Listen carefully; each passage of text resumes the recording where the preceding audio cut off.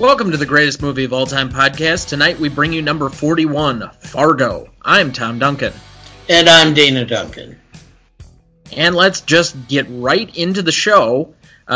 Just to start off, as we do every week, our basic plot summary. Most people are generally familiar with this movie, but a pregnant police chief is investigating a series of homicides across the frozen tundra. Against a sprawling Minnesota landscape, a car salesman hires two criminals to kidnap his wife. But when the scene goes sour and wood chippers get involved, the haphazard kidnapping plot turns deadly serious. This movie was nominated for Best Picture, Director for Joel Coen, Supporting Actor for William H. Macy, Cinematography for Roger Deakins, and Editing. It won for Best Actress for Frances McDormand and Original Screenplay for Joel and Ethan Coen. It was a 2006 entrant into the National Film Registry. The AFI 1998 list had it as number 84 on their list of top 100 films of all time, but was excluded in its 2007 list. And soon it will have achieved 5 seasons of a critically acclaimed TV series based on the same universe.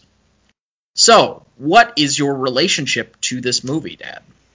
Well, when you come from the fact that you have a wife who's from rural Minnesota, or family's from rural Minnesota, and every bar scene in the movie was like a bar scene where her grandparents lived in southwest Minnesota and all of them had the same pool table, the same Art Deco chairs, and they had the pool table with the Schmidt beer sign hanging above it. That's what they did there. Are you going to do the Minnesota nice accent the whole time? No, just for another minute. When I watched this film, when it went to video in there about 97 or 98, I showed, your mother and I watched it on video, and she got so offended because she said, they don't talk like that in Minnesota. And I said, yeah, they do.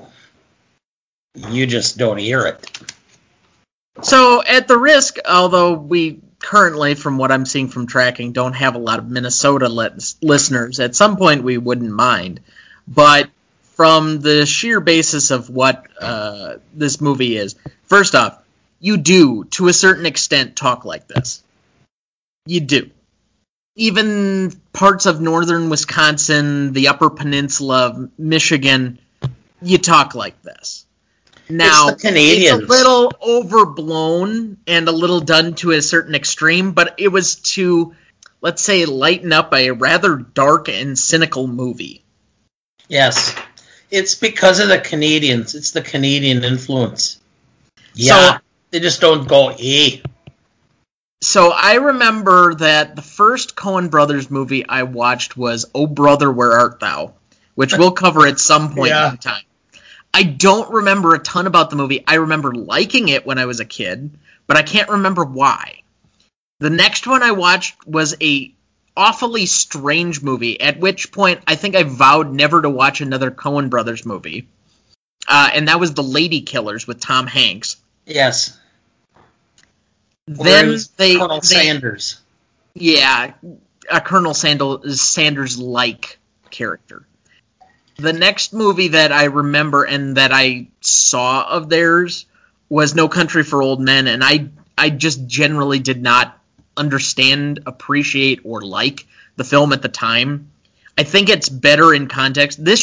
Frankly, the movie we're about to discuss should be like the entrance point that you have to watch in order to watch No Country for Old Men. Because that'll get you into the headspace that you need in order to watch that movie. They're very similar movies, and I think this is actually a better version of the type of story that they were trying to tell there. And that No Country for Old Men, while some people think it's an outstanding movie, I honestly think this is a better version, and to a certain extent, their Best Picture win that year is a little bit of a makeup for this film losing. That being said, you had a comment? Well, I just was going to say, being a fan of both films, they're both exposés of the human experience, of what it takes and how humans go about survival in general.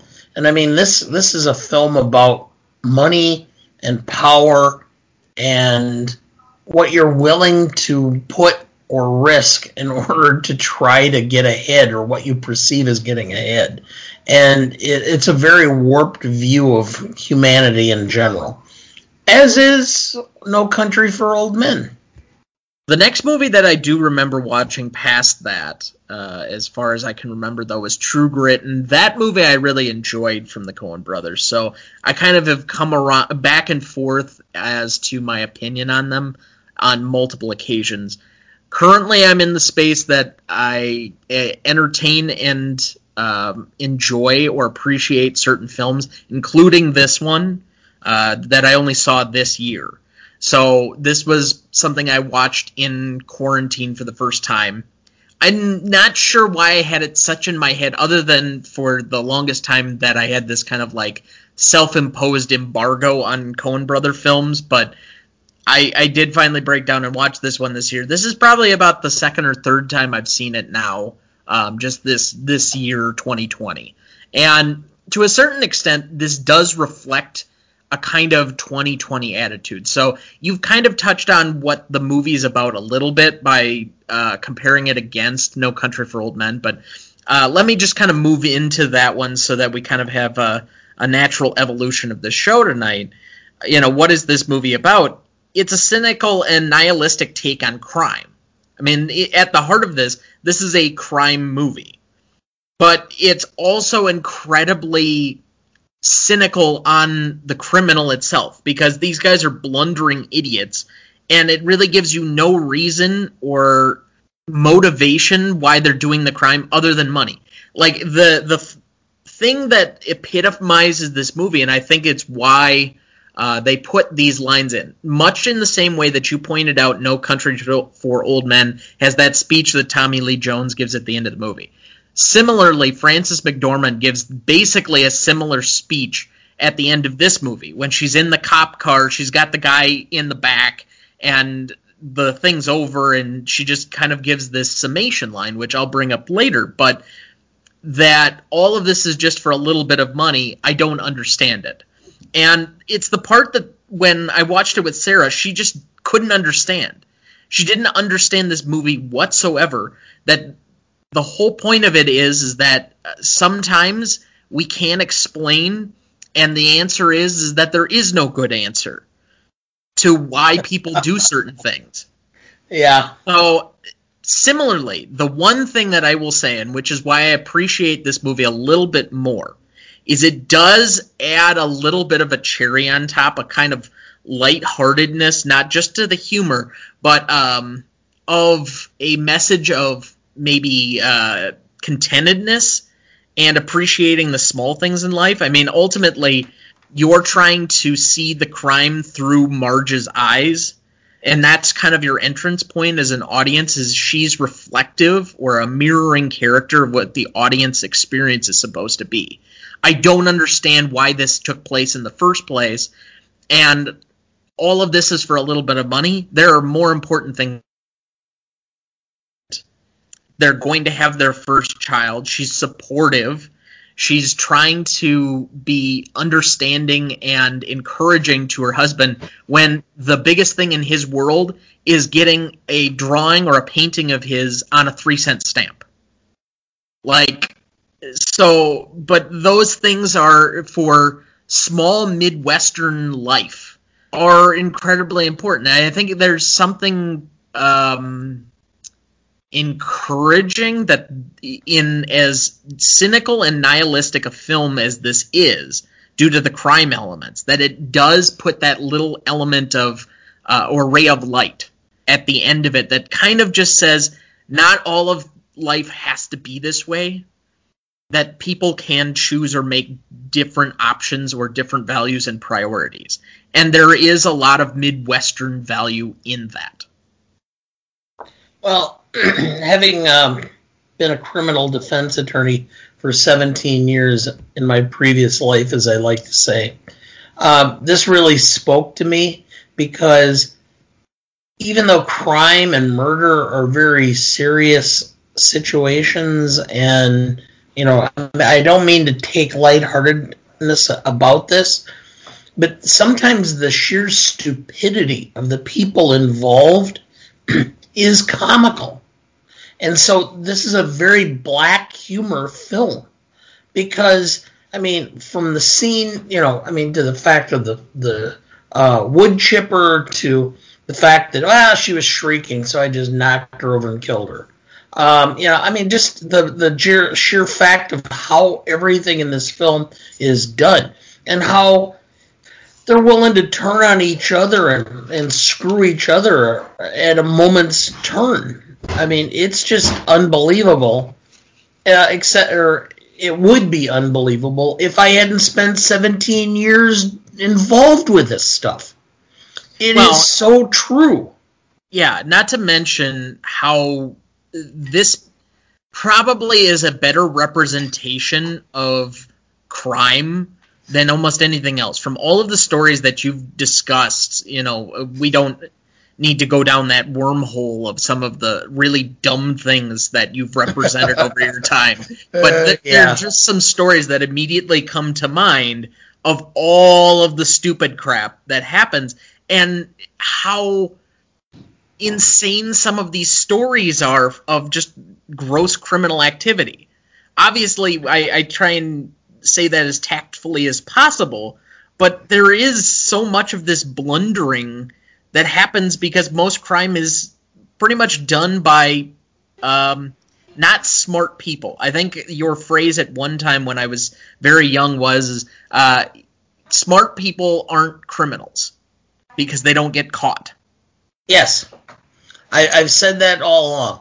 Usually even smart people who get caught, it's because they've gone to the well one too many times. If you're going to do an insider goal, but if you're going to do an insider trading action, you do it one time, you walk away with a few $1 million. Nobody knows. They don't figure it out. But you think you're above it. You got away with it. So of course you go back to the well and you try it again. And you might get away with it a second time. But the third time? One of the things I didn't realize before I started really digging into the circumstances and context of this film is that Joel and Ethan Coen are actually from Minnesota. And so this is kind of bringing a lot of their Midwesterner aspect to it, probably more than any other film. I think this is probably the most personal film that they ever did, and I think it's notable that it's probably their best.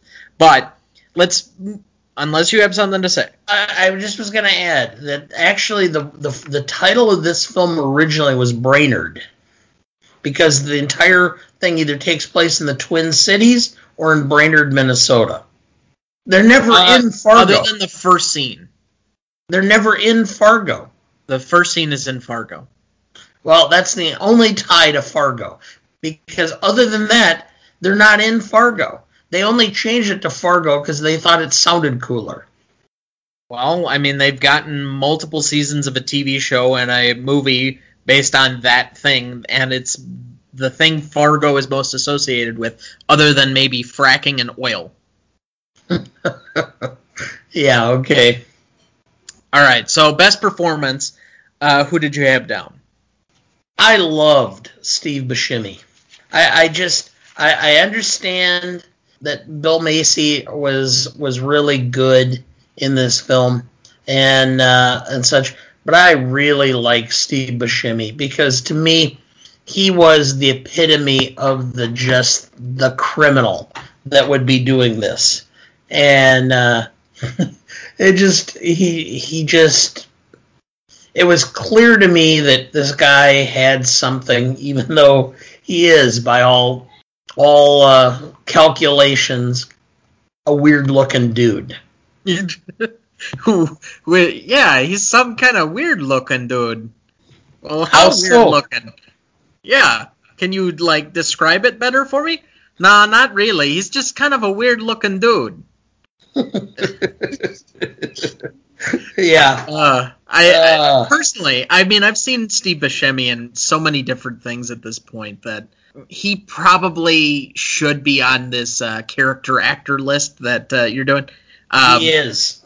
Okay. There are quite a few glaring omissions on the list you started to show me. Yes, folks, I have capitulated and I have finally given in. We are going to do a top 10 character actors episode to appease Dana, but we'll get to that at a different point, maybe towards the end of this show. I had him down as my best secondary performer, so it's just good to cover this in a lump. I agree. I think he is fantastic in this role, and there are a lot of roles that he's been good at. He's a really great actor, but not a classically, like, he's not going to ever be a movie star. He's oddly been a leading man in a couple of things, but he's always that kind of crazy-eyed character that just fits into so many roles that you wouldn't expect. And the fact that this guy has created such an acting career is somewhat extraordinary. But I don't know. He's accessible. He's funny. He's likably odd. There are just so many engaging parts to him and all of his performance, but at the same time, in this particular one, he's probably the most accessible and vulnerable character outside of William H. Macy. Mm-hmm. I would agree. I mean, he has managed to make quite the career out of being just that weird-looking dude. Well, I mean, you think about just his 90s run. He's in this movie. He's also in The Big Lebowski. He's in, I think, Billy Madison. He's in a handful of other movies where he's just kind of that guy. And then he kind of goes on in the mid-2000s, late 2000s, and he's gotten quite a bit more star power, or that, like, we readily know his name. He's not just that guy anymore, but, you know, for his many things. He had a small part in Pulp Fiction. He had an uncredited part in Billy Madison. He had a part in Escape from L.A. He had a part in Con Air. The Big Lebowski. He did several episodes of the Drew Carey Show. He was in The Wedding Singer, Big Daddy. He did a lot of Sandler comedies. He did voiceovers in Monsters Inc. I think he was the villain in Monsters Inc., if I remember right. Yeah, Mr. Deeds, Spy Kids. I'm just going through. He was in several episodes of The Sopranos. Yes. He did voiceover in Charlotte's Web. I'm just going through the list here. He notably led Boardwalk Empire for a while. Oh, yeah. Which was like... I have never been able to sit through and watch the entire thing, but that was a very good show. It's worth... I think at some point I'm going to try and sit down and do it, going through the entire show. But there's a backlog of great HBO TV, and to a certain extent that was really well produced. I wouldn't say that I thought it was a great show the farther it got away from the beginning, because it just kind of lost its premise at a certain point. But it's an interesting and well put together TV show, if that makes sense. Or I'm not trying to knock it completely. It's just from a storytelling perspective, I thought it lost a little as it went along. But he's had a very nice career as a character actor, and he's 62 years old. He's had a long career. He's done a very good job. He's got that TV show, I think, is it Elijah Wood, that's on like FX, where he's playing God? I think that might be. That's like season 2 or 3 at this point, something like that. So. And I will note, by the way, that probably his best friend is also one on my broad list of character actors that broad would be understating it, but okay. Yes, Stanley Tucci. He was Stanley Tucci's best man. he married Felicity Blunt, who I believe is Emily Blunt's sister, which makes Stanley Tucci and John Krasinski brother-in-laws. Anyway, let's move into my best performance, though. I had Joel and Ethan Coen. I think because of the personality that they put into this is their most personal film. Again, I keep repeating, I think it's their best film. Again, just an opinion, but that for the writing, conceptualization, the directing, all of the pieces that put together for this film, there really weren't any films like this. Obviously, there were crime thrillers, but they were more serious, they were action-laden. This is the one where it's kind of that dark humor, really cynical take that's a little less serious, but seems to have that kind of dopey crime realism that we were talking about before. And I think to a certain extent they've created a subgenre of film by this movie.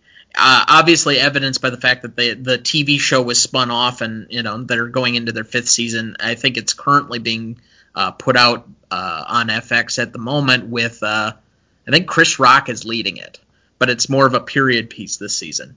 Don't remember exactly. It's kind of a anthology series at this point where each season is a different thing. That being said, who was your best secondary performer? It's kind of hard to say she was a secondary performer because she won the Academy Award, but Buscemi had such a powerful presence in this film. I mean, I had to go with Frances McDormand because she did such a good job. It was so clear what her level of talent she had. If it wasn't that Buscemi just seemed to dominate every scene he was in, she would have easily been the number one. So I had Buscemi down, but I have Frances McDormand as my most charismatic. And we probably should mention William H. Macy at some point, that he kind of epitomized equally this vulnerable character who seems awfully desperate, but is Midwestern wholesome. So he's got to play a very layered role. And I do just want to briefly recognize how complicated his situation was, that he had to hit a lot of different marks. But as far as most charismatic, I had Frances McDormand, and I think it's her most approachable role. She kind of really comes off as, again, the mirror of the audience, and thus reflects a lot of the audience reaction as things are happening in a lot of ways through this movie, but she never really loses her cool. She's always in control of the situation. So in a certain way, she's kind of above or in control of the situation. It's kind of a weird way of expressing it, that she's both the 10,000 feet above the scene. Sure. Maybe that's a good way of looking at it. But equally, she seems to be both the nicest person on the face of the planet and not only the most competent law enforcement person, but ultimately the only person that seems destined to be able to catch these guys in this kind of weird scenario. And she kind of even then stumbles into how this situation even came about anyway. Finding the car out at the lake, and then obviously we'll go into the final scene there, but I don't know how best to just describe it other than she's extremely likable, and because of the complication of how you have to similarly play the audience's reaction, it's a much tougher role, and I can appreciate that, even though I think the role that she won her second Best Actress for might have been a much tougher performance. It required much more nuanced range of emotions. With most charismatic, I went with William H. Macy.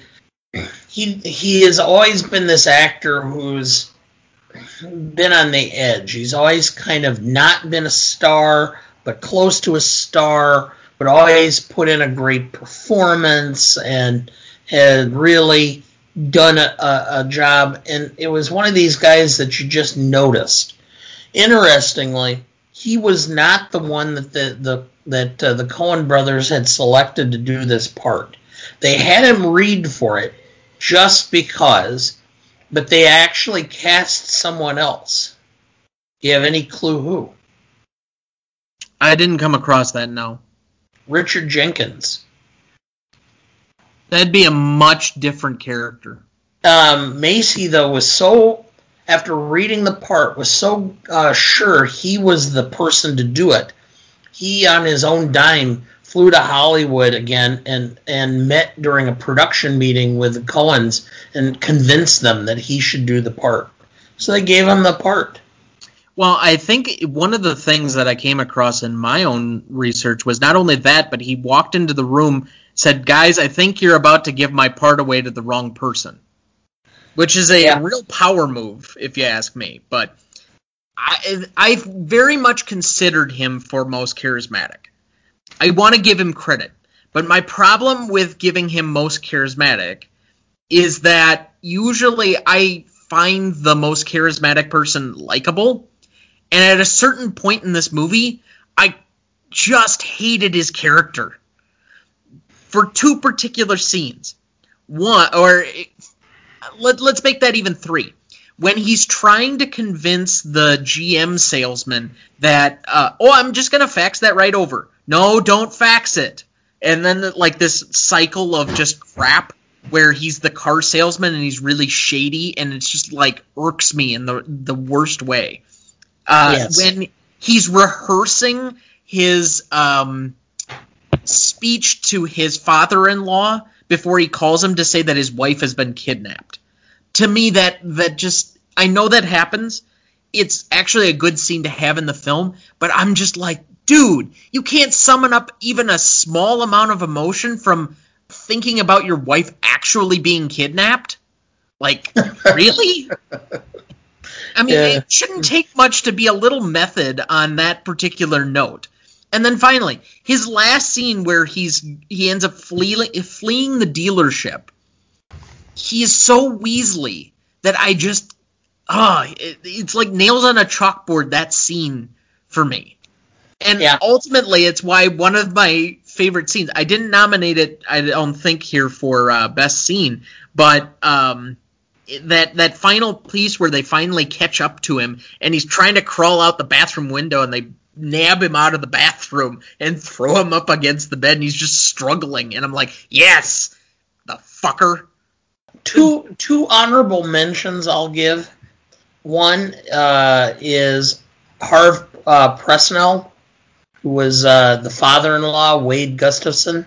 He actually was a big band singer and dancer early in his career. Acting became more or less a late in life thing, where he started playing the parts of older men in different films. A very powerful guy. I mean, as far as presence in the screen, he filled, whenever he was there, he filled the screen. The other one that I would point out, John Carroll Lynch, who has had a long career being, that guy. And he's actually starting to get better roles now, again, being the older man. He and I are about 3 months difference in age. And so I've just kind of noted that aspect. By the way, the Coens had written no background into the script for Marge and Norm. So Joel turned to Frances, who I believe is his wife. I think it's... She's married to one of them. I don't know if it's... Yeah, I can't remember if she's married to Ethan or Joel.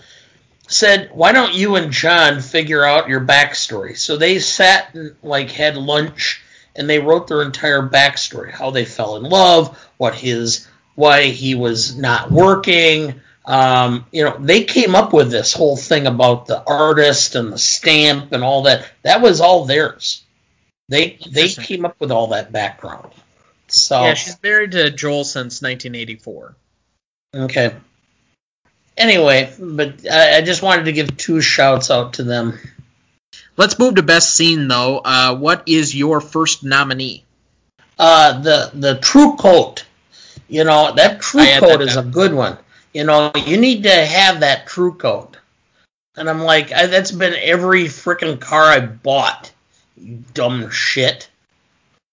Well, it comes from the thing at the factory. I mean, there's not a whole lot I can do for you there. You know what? I'll go talk to my manager and see, if I can knock some of that off of you. All right, I talked to him, and we could take a full $100 off of that True Coat. God, that drives me bananas. That scene, and I feel the guy's anger so much because first off, everybody has been on that side of the table with the car salesman, so like you understand it. But this is more annoying to me than like irritating. It's not to the point of being irritating because of the circular logic that he constantly is doing. But yeah, I think that scene works very well for displaying the full range of William H. Macy's character in Jerry. All right, my first one that I'm going to nominate. Let's do Finder's Fee. So I know we're focusing a bit on Jerry, but the way he's just simply dumbfounded about the situation, and I don't know why he can't ultimately.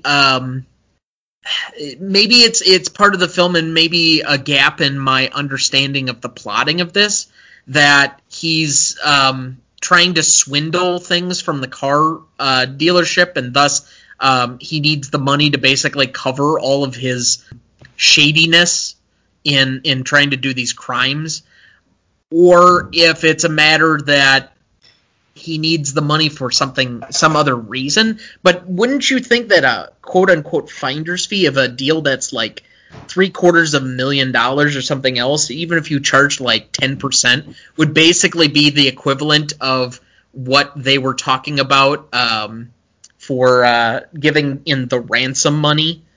Because let's say for a $750,000 deal, 10% is going to be $75,000, and he's talking about, well, we're going to ransom her for $80,000. You get half, I get half. That's $40,000. So just on sheer numbers and math, none of that seems to work out. But outside of the logic of that scene, there just seems to be this weird gap, and it works extremely well in the dialogue for me in that scene, where they're going between the three of them, and it's like there's just... have you ever been in the part of a conversation where two people are basically talking past each other, and they just don't understand the other? It really feels like that, and I related so much to that situation where there seems to be just this gap. And then ultimately the one person gets extra frustrated because they have much more on the line. So for all of the emotional aspects of that scene and how funny I guess it is, I'm not... It's not like laugh out loud funny, but it is kind of the dark humor that this film has. I just enjoyed that scene. The actual ransom was a lot more than the 80, because he was actually, he had that whole bag full of money. It was like $200,000, $250,000. I think I saw somewhere that it was up to $1 million. Okay. And really what he was doing was he was lying to the criminals about splitting the money. So he was screwing them before he ever even hired them. And the reason he needed so much cash was because he owed like $400,000 to GMAC to cover all these cars that he had sold and pocketed the cash, which is why they kept calling and asking for the VIN numbers, the vehicle identification numbers. So that's where the thing came in. He needed a lot more money than $80,000. $80,000 was just the lie that he was even telling to the other criminals so that he didn't have to split more. All right, so logically that does make a little bit more sense, but did you have anything else to add on that scene? No. All right, so what's your next nominee then? Morning sickness. Okay. That is somewhat of a... I mean, that moment is indelible enough that it's on the poster for this movie, but all right, why did that stick out for you? I just always remember, hey, Margie, you okay there? And I just always remember so that. Good there, Margie. Yeah. Oh, just a little morning sickness here, you know. I'm good. I'll be fine. Yeah. I know that you said that it was difficult to nominate her for secondary performance, but she's not in this movie a ton, and frankly, it's like a good half hour into like a hour and 40-minute movie before she even shows up, because this is like the first appearance of her, and it's not even until like a good portion into the movie. Yeah, I understand your point. Frankly, in most years, you would think, depending on how they nominate things, that she would have been competing for Best Supporting Actress, not necessarily Best Actress, but interesting how things sometimes sort out.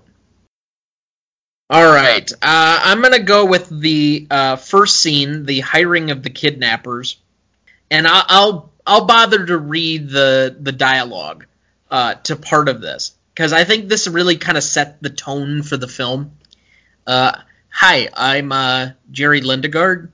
You're Jerry Lindegaard? Yeah, Shep Proudfoot said you'd be here at 7:30. What gives, man? Oh, Shep said 8:30. We've been sitting here an hour. He's peed 3 times already. Oh, I'm so sure sorry. Shep told me 8:30. It was a mix-up, I guess. Okay, we have the guy trying to hire 2 criminals in the middle of a rural bar in Fargo, North Dakota, and this is the introduction to all of them, and all of the like folksiness and kind of humor of the situation, that this is how we're introduced to all of this cast of just weird characters. And so I think this might be one of the funniest scenes of the entire movie.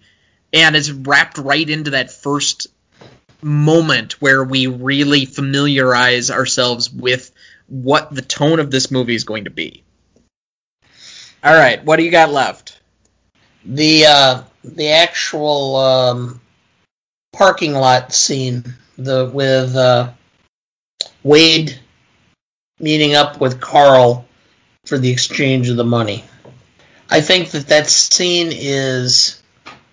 I have seen so many of those instances through my career where you can just see that that's where things took place, that kind of an exchange. And it was tragic. It was almost hilarious. It was dark. It kind of summed up the stupidity of it. You know, ultimately, Wade is more worried about his money than himself. You know, these guys are dangerous. He's got a gun. And he's like, no, I want my daughter. I'm not giving you the money until I see my daughter. It just kind of like, it's only money.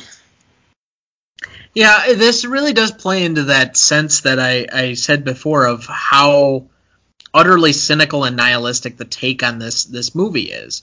And that all of this stuff would basically tell you that nothing matters and that you should be valuing a lot different things, that your priorities are completely off. Because if you're overvaluing, money or what it may or may not give you, that ultimately you may find yourself in some type of really odd situation like this with unsavory characters. Obviously, this is an extreme sense of that, but so I have 2 more. I'll go with my second to last one on this one, but when they actually kidnap Jean. So she's sitting there, and I forget if she was watching like a game show or a soap opera or something else, but the guy basically walks up to the patio window, and he's looking inside, and she just stares at him. who in their right mind in Midwestern America is watching a guy in a black ski mask who's peering in your window and just sits there and watches him do it? Like, I was almost to the point of yelling at the movie. What are you doing? Like, go get the phone, call 911, something. I mean, it was just such an odd film or moment. And for her running upstairs into the bathroom, then trying to get out the window and all of the other parts of this, I think it has to be the funniest kidnapping that I've ever seen. I mean, obviously, the whole point of it is kidnapping is not supposed to be funny, but even in this moment, everything was just bumbling. And then ultimately, she gets knocked unconscious because she falls down the stairs. And that's how they are able to essentially take her away. I don't know. There are just so many back and forth pieces to this. And it's almost like a dance, how they have to perform this entire sequence, that I think it is one of the best scenes of the movie. Do you have any left? The wood chipper. All right, that was my last one, but go ahead. It's just it's going to be my most indelible moment too, because that's the scene I always remembered from this film, was him, pushing the leg down, trying to push it into the wood chipper, and the blood and parts all over the snow. And I mean, it's just, I don't know if anybody ever thought about using a wood chipper to dispose of a body before that, but I've seen it so many times referenced after that it's just kind of interesting, to say the least. So this movie starts off and claims that it's a true story, and the only thing that's been changed are the names. And there had been, for a long time, a question as to how true this movie was and what they borrowed from. And a couple of years ago, Ethan Coen finally kind of explained that they wanted to do, essentially, we wanted to make a movie just in the genre of a true story movie. You don't have to have a true story to make your true story movie. So the two parts that actually are based on anything in reality is the guy that was defrauding the General Motors and changing serial numbers and taking extra cash on the side, that sort of thing.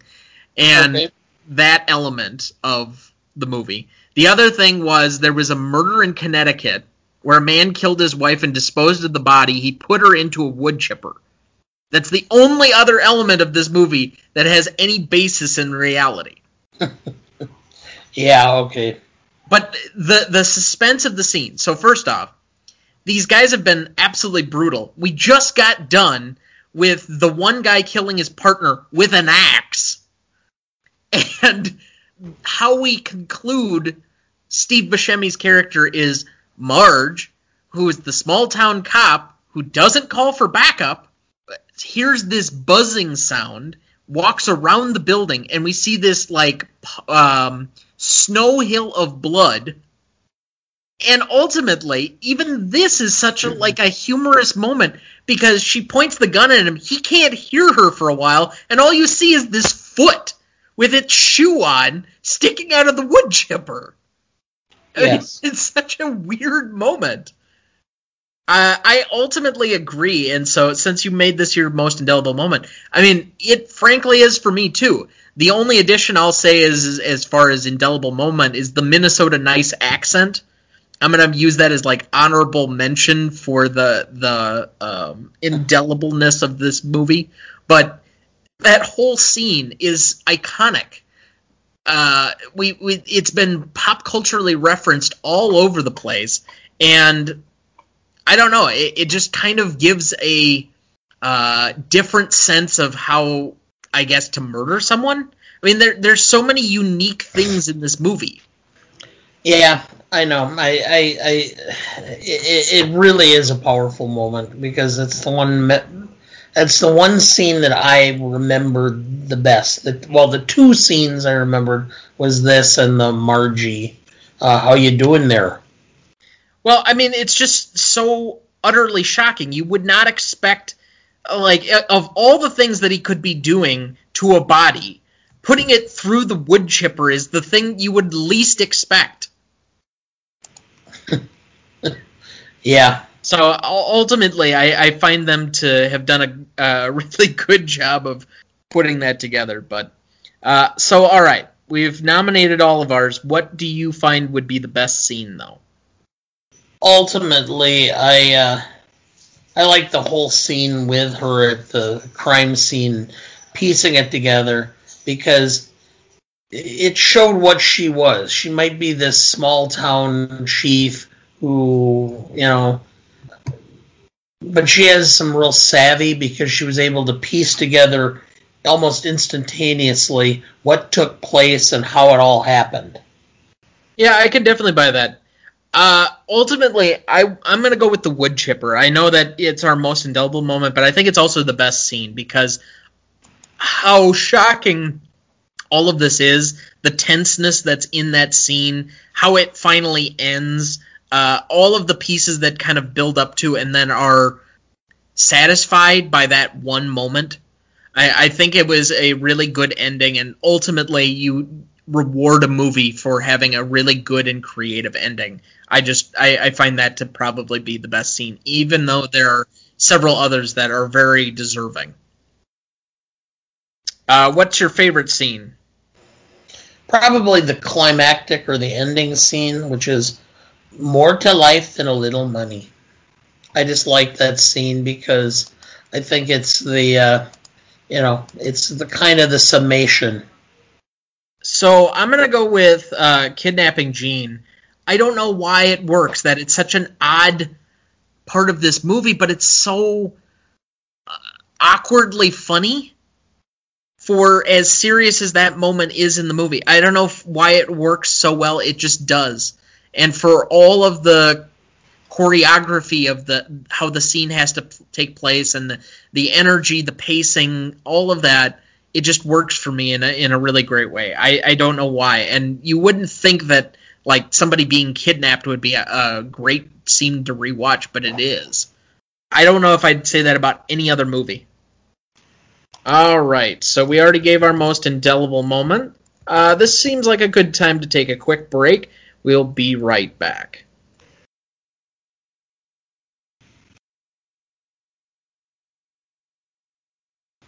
And we're back. All right, let's jump right into Best Line. I read a nominee already. Did you have one that you wanted to start with? Would it kill you to say something? Would it kill you to say something? I did. I love that. That scene in the car where they're going back and forth, and Carl is just complaining that he doesn't say anything. It obviously puts you on the tenuous nature of their relationship, which obviously pays off in the end, which we've mentioned on multiple occasions. But it also leads to that kind of tense situation where there's very little trust between the two, and that this partnership is kind of thrown together to a certain extent. Ultimately leading to the triple homicide that happens with the state trooper and the two, let's say, drivers by. It's an interesting moment within context. I don't know if I resonate with the line nearly as much as unless it's within the context. Again, this is a lot of situational or like contextual humor than it is one-word lines, or not one word, but like one-liner type of situations. I have another one I'll quick throw up before you do. Okay. So that was Mrs. Lundegard on the floor in there. And I guess that was your accomplice in the wood chipper? And those three people in Brainerd. And for what? For a little bit of money. There's more to life than a little money, you know. Don't you know that? That here you are, and it's a beautiful day? Well, I just don't understand it. You stole the one I was just about to do. Anyway, yeah, this is the summation line we keep talking about, and kind of plays into the notion of the whole movie. It's that ending speech. We're going to wrap this up in a tidy bow type of dialogue that, frankly, the Coen brothers often do. All right, I'll move to my next one, though. Marge and Officer Olson. Say, Lou, did you hear the one about the guy who couldn't afford personalized plates? So he went and changed his name to J3L2404? Yeah, that's a good one. That is so Midwestern. What else? Did you have any others? Marge, you betcha. Yeah, I had it as one of... I basically lumped three together of the... Let's call them the accent lines. You're darn tootin'. Oh, jeez. Yeah. And I always think of years ago, and I'll just tell this story real briefly, because after all, I mean, this is our show, and, you know, reminiscence is part of it. But going with your mother to see her grandparents at spring break when we first got engaged, and meeting your great-grandpa Wally for the first time. I mean, that was one of those lines that he always used. I mean, this is southwestern Minnesota. And he was an old farmer, and he, you know, you betcha. And he used that line, and I'm like, there actually are people who say, you betcha. Oh, please, okay. We're surrounded by them in everyday life. I mean, now, No, I mean, it is constantly a thing. You would be surprised how little you notice it until you try and start noticing it around your office. Like, I don't hear it down here anymore because I moved a little south to, let's say, a little bit more metropolitan urban area. But rural up there in central Wisconsin, there's a lot of this in there even. But you have to understand, when I was first engaged to your mother, I was from Beloit, which was on the state Wisconsin-Illinois border, and I was in law school at Marquette and Milwaukee. I didn't have that. You know, I didn't have the Polish influence from Stevens Point, or the Scandinavians up here that are running all over the central part of the state. You know. Yeah, you're doing it now. You know. Yeah, the amount of times I hear all of that integrated into your regular speech pattern when I'm doing all the editing for the show. You know, hey. You betcha. Yeah. Anyway, did you have any other nominees? I'm just saying. Anyway, no, I don't have anything else. Okay. So what is the... I'm pretty sure you and I have the same best line. It's the summation. Yeah. Little bit of money. Well, I'm going to put these in honorable mention, the accent lines, more or less. I suppose I could space them out, but and I'll put the other pieces like funniest line just so that we actually have one this week, but those... Well, I mean, We've had so many, like, serious movies. Yes. So, all right. Do you want to move into our Stanley rubric? Yes. What do you have down for legacy? This is a film that has had legs, and the fact that it's come back as a TV show, the first series kind of based along the same lines, and then subsequently, I gave this a 9. I had the exact same number. Part of that has to do with, I think part of it is that we grade it down from what we thought a 10 was, and that's such a certain extreme. But the fact that we have a TV show based on this universe, the fact that I've already mentioned that I think it's kind of created a subgenre that I think this is another one that if we revisit it in like 10 years, as far as Oscar mistakes, that this movie would likely win over The English Patient for Best Picture. Yeah. A movie that at some point we will cover. Yeah. Okay. By the way, just to show the level of this, okay, your mother and I, because of the fact that she was a coordinator for a foreign exchange program, her supervisor lived in New York City with her husband, who was in the DA's office in Manhattan. And they came out and visited another coordinator from Minnesota. And they kept going on and on about how, they're going to Minnesota. Is this going to be Fargo? And they're like laughing because, of course, this is silly. And they went up to the Iron Range, which is the horn that kind of goes over the top of Lake Superior. It's, where all the iron ore was. And they would or mine it, send it to Duluth, and all right. And they came back and they were just like, their jaws were slack because they're like, they actually talk like that up there. So it has wide legs. Impact significance. What'd you have down? I had an 8. Boy, we're really mirroring each other, but why did you have an 8?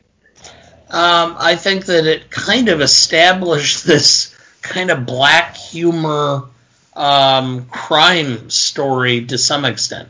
And I mean, there were other aspects where this kind of happened. The interesting thing is the Coen brothers, this film is to some degree an homage of directors that influenced them in filmmaking.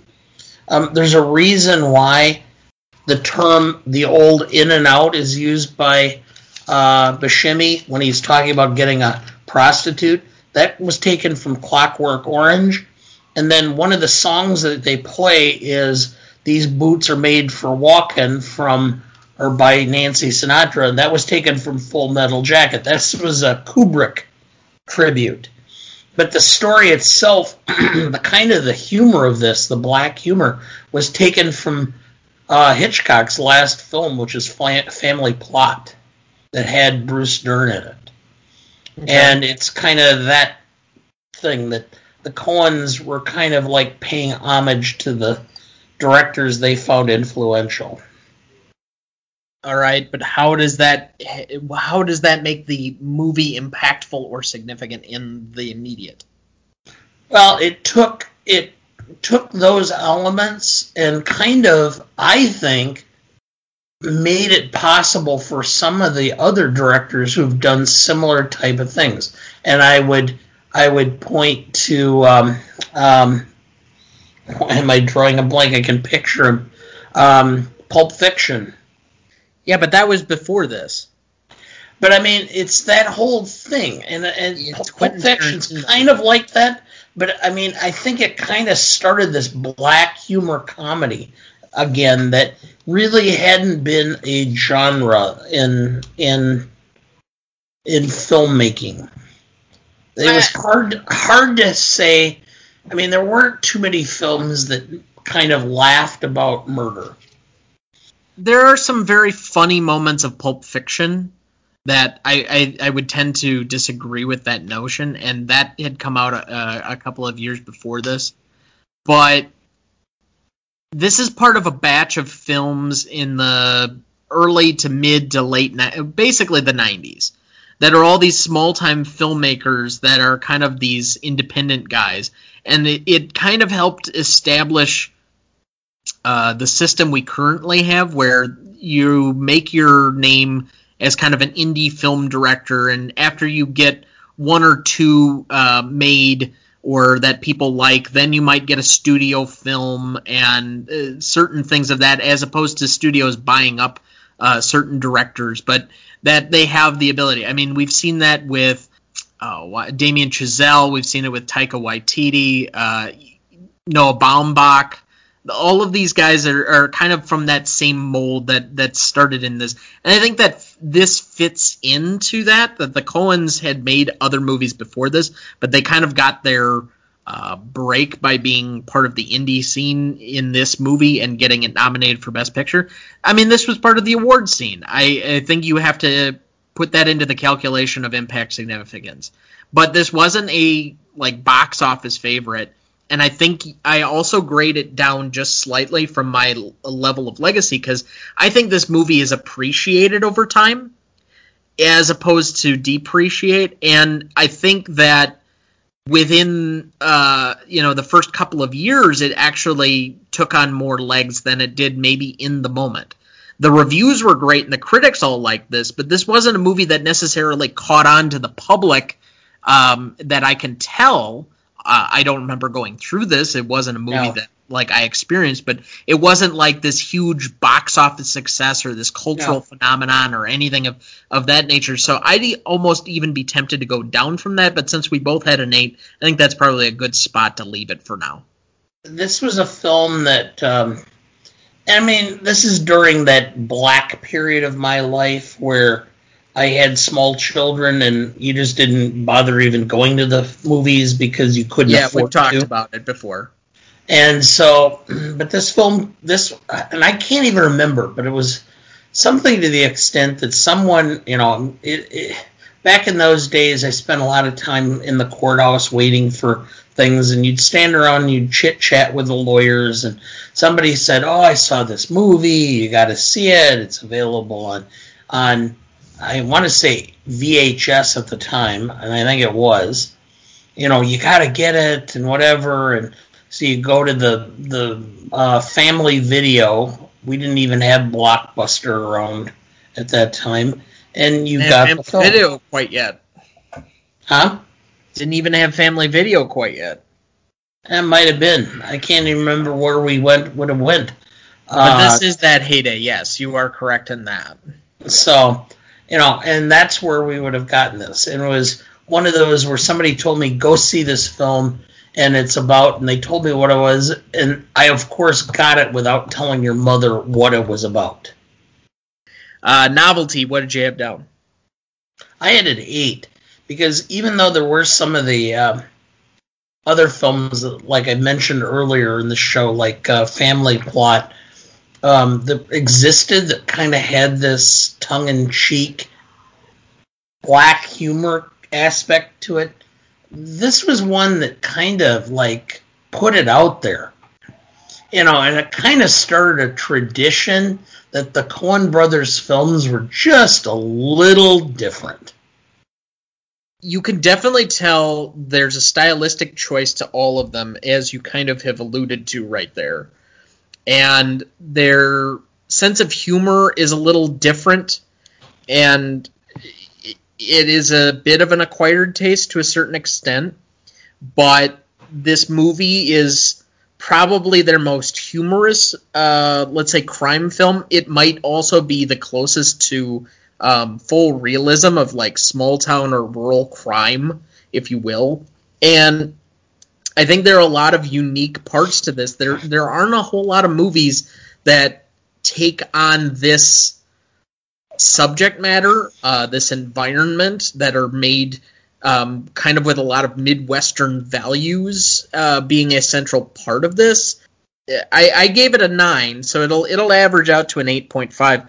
But I think this is a rather unique film, even among their own film history. And I know that to a certain extent somebody would, I have already in this show kind of compared it against No Country for Old Men, which is a much darker, more serious, kind of dark or dire tone.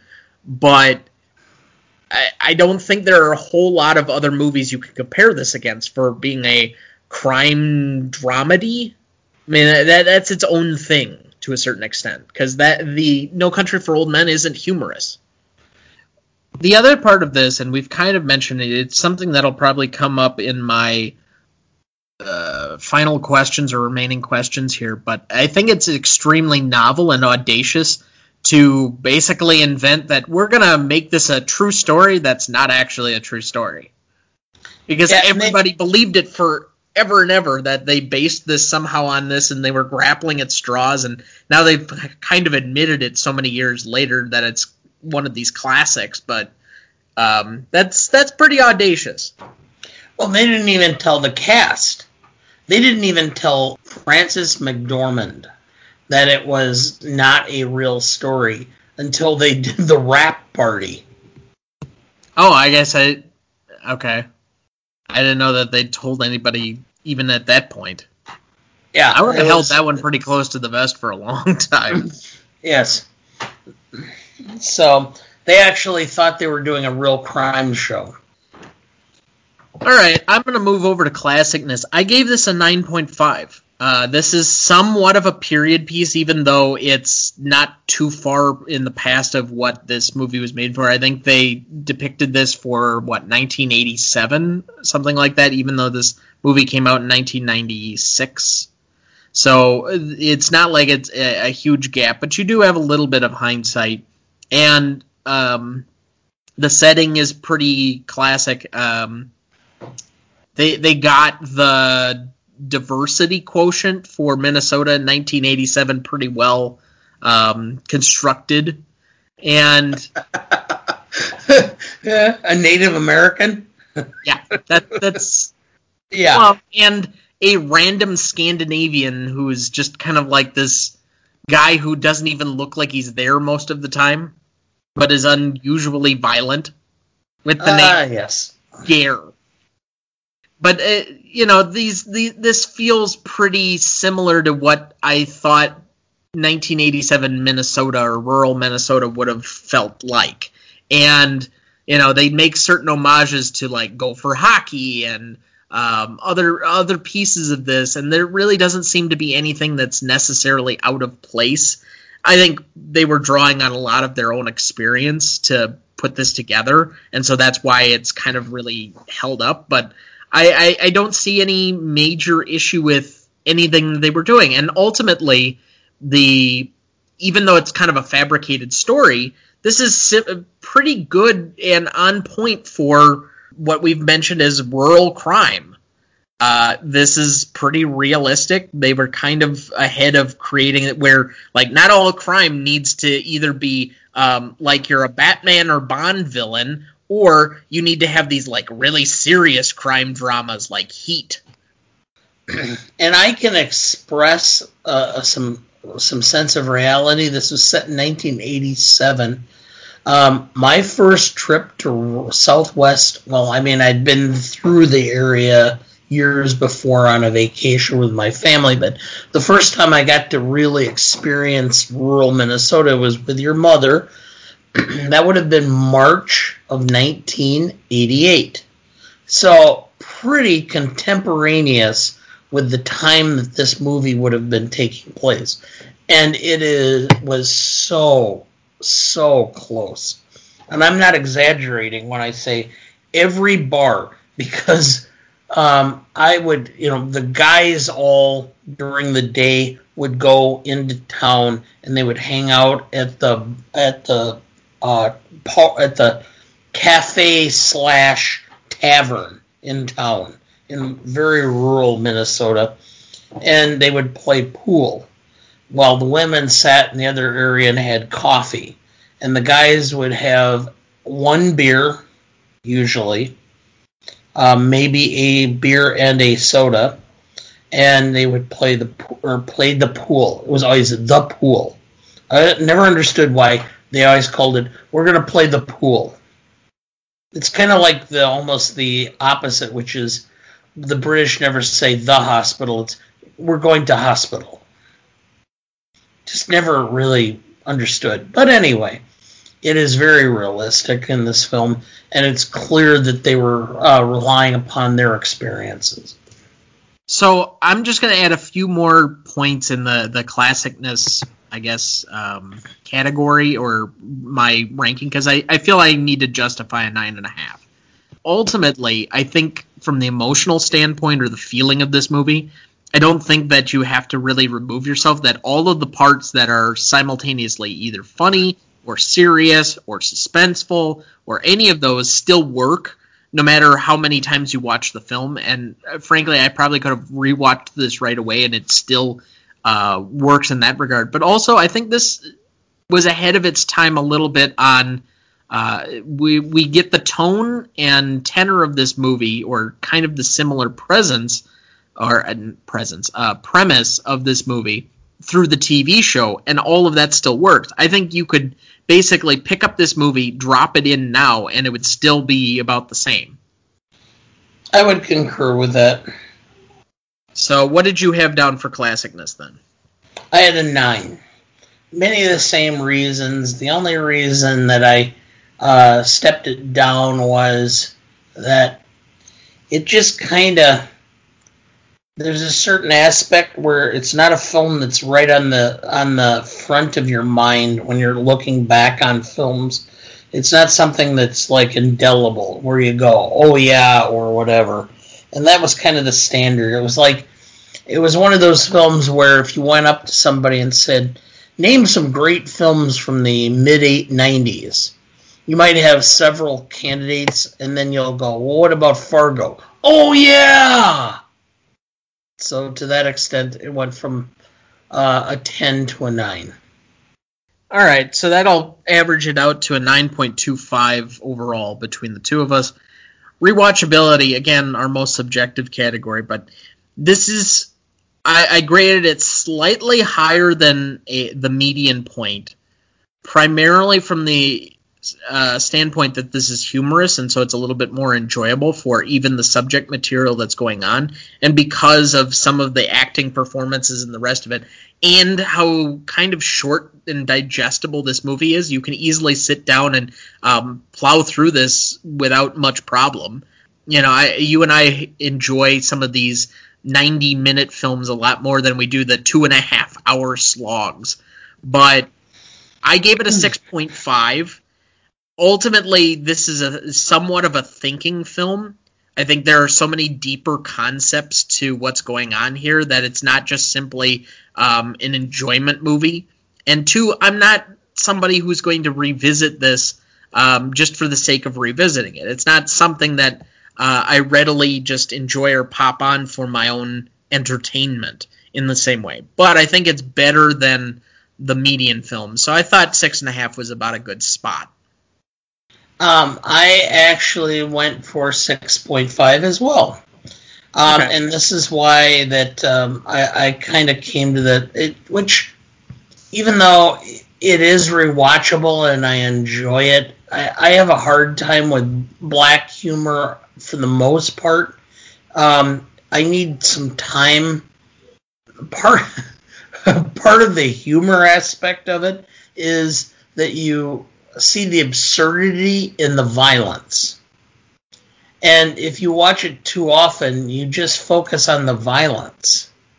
You need to separate again from where you are watching the film and let some time pass. I mean, I find it difficult to believe it's been 24, 23 years since I watched this film all the way through before. It shouldn't be that long, but this is a film that's about a 3-year cycle for me, I would say. You just have to kind of give it that space so that you don't focus on the violence as much as the absurdity of how the violence is being perpetrated. In some ways, that's kind of similar to how you end up watching something like Pulp Fiction, that it's so absurdly violent that you are taken out of it. That it's so over the top. Another film that you and I enjoyed recently in the last year that kind of picks up on a similar trope is Once Upon a Time in Hollywood, but we won't spoil that movie if you haven't seen it. That, I know you complain about me spoiling older movies. That's at least within a year that I can throw up the spoiler thing and not have it be a complaint. All right, it still is reasonable. All right. Yeah. So you and I both had 6.5 for rewatchability. The audience score on this one was 93, so for 9.3. Overall, with the averages between the two of us, 9 for legacy, 8 for impact significance, 8.5 for novelty, 9.25 for classicness, 6.5 for rewatchability, 9.3 for audience score. gives us a final of 50.55. And number 10 on our current list, well, I take that back because we have a couple of films that are tied in there that at number 7 and number 9. This would fit in as the 10th film depending on how we ended up ranking those. But it's just below Some Like It Hot, Alien a little bit. There's a little bit of wiggle room. But this is just ahead of Apocalypse Now. Okay. Yeah, I find it fascinating in retrospect when you start telling me that, and I go, yeah, I agree with that. I don't know, maybe we're using our Stanley Kubrick, or rubric, formula well enough. Anyway, remaining questions. You want to give your first one, or you want to let me go? Can you imagine who found that suitcase full of money when it came spring and it melted? Yeah. Whoa! Do you think that some guy's riding along the highway and then sees that thing and stops and picks it up and looks and sees all this cash and goes, I'm not saying a frickin' word. That thought crosses my mind every time he buries that in just basically the snowbank. And the part two is they do the scene where it goes down one side and the other, and he's kind of like, how am I ever going to find this again? Because there's nothing unique about this terrain. Oh, I'll just take the ice scraper and pound it into the top of it, and that will do it for me. So I had a question based on the whole true story aspect, but I think they've kind of answered that in some of my research, so I'm going to actually skip over that one. If I were to ask a question, and they've said that the Minnesota Nice accent is kind of a character in itself to this movie, it's memorable. I already nominated it as a co-indelible piece about this movie, but for guys that are from Minnesota, why play up the accent and thus associate your home area with that forever so that it becomes its own running joke? Because sometimes you just have to, because it in and of itself is the joke. Yeah, but what Minnesota or Minnesotan or any northern rural Midwesterner is proud of the accent anytime somebody repeats it back to him? Oh, we're visiting in from New York now. Can you show us out to our cabin? And just, I don't know. It seems kind of a little bit of a slap in the face. No, you have to kind of laugh sometimes at yourself. I mean, I grew up in a city called Beloit, and I remember going off to college, and there was a guy that had been in high school 2 years before me that had been at the same college. And I get to this party, and everybody grabs me, and they pull me off into the bathroom. And everybody's standing around, and they open up the lid on the toilet, and they take a quarter, and they drop it in the toilet, and said, remind you of home? Because it went bloit. Oh. And so, yes. And so you either have a choice. You can laugh at it, or you can be offended by it.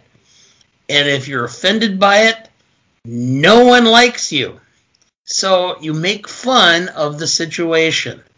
I think that these people are unsuspecting, and it's kind of personal to them to really play this aspect up. I think it's they're laughing. They know that this is a farce. Mom will not watch this movie again because of it.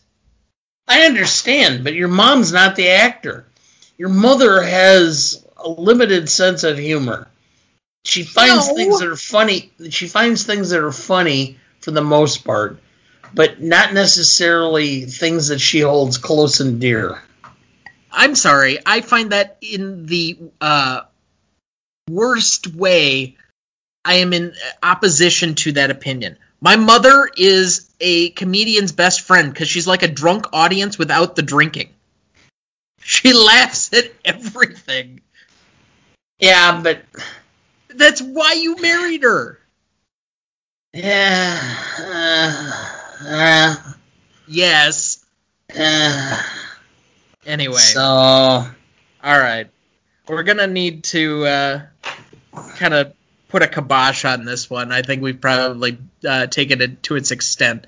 But, so first off, next week's movie, before we kind of announce it, it's going to be a bit of a tribute for the two of us.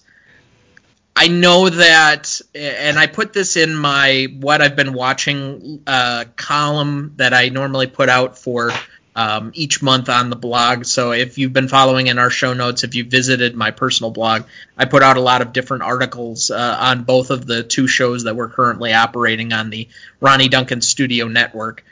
But it's an actor that you and I both have enjoyed, that we admired, that we... part of the way I described it was I knew that if I ever put on one of the original Sean Connery Bond films, I could always get you to sit down and stop whatever you were doing. And so sometimes I would intentionally put them on while you were working, and I knew you were in such a weird mode, because then it would automatically make you stop and just kind of take a mental break for a while, being your former assistant. So, but... he passed away this weekend, and the fact that I mentioned it in the column a little bit, but when I called you the other day and mentioned it on, I think it was Saturday morning.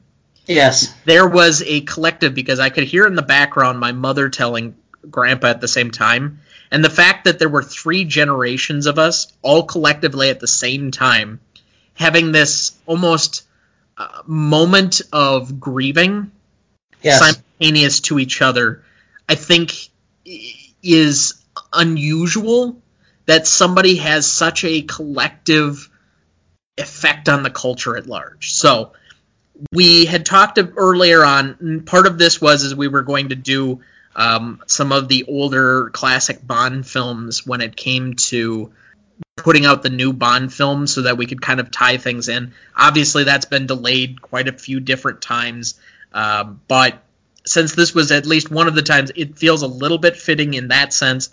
And so we're going to try and do Goldfinger next week, provided that we can find you access to the movie, because it's not currently streaming. So I don't know if you have that available to you.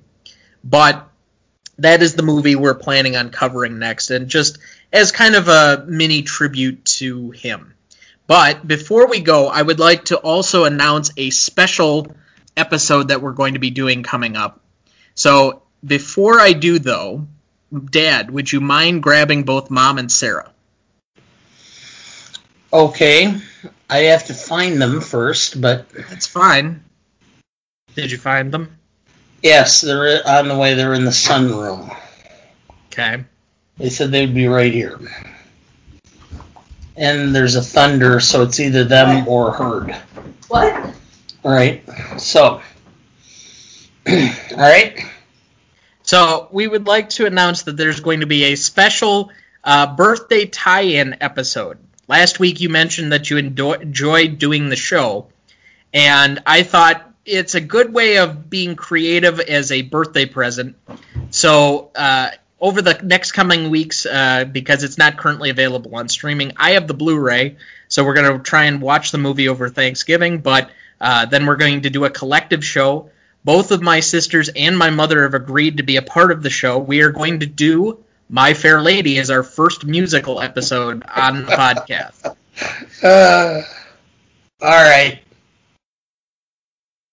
Okay. So, happy birthday, Pop. Well, thanks. Yeah. I think that's a good place to stop. I wish we could talk longer, but I'm expecting a friend for dinner. Next week, we will be discussing, as we mentioned before, Goldfinger. So stick around on this feed for that one. Please email the show if you would like to get in contact with us at greatestalltimemoviepodcast, that's one word, at gmail.com. Again, that's greatestalltimemoviepodcast at gmail.com. The Greatest Movie of All Time is a production of Ronnie Duncan Studios. Our show is mixed, edited, and written by Thomas Duncan. Our music is thanks to Purple Planet Music. Our technical provider and distributor is Anchor FM.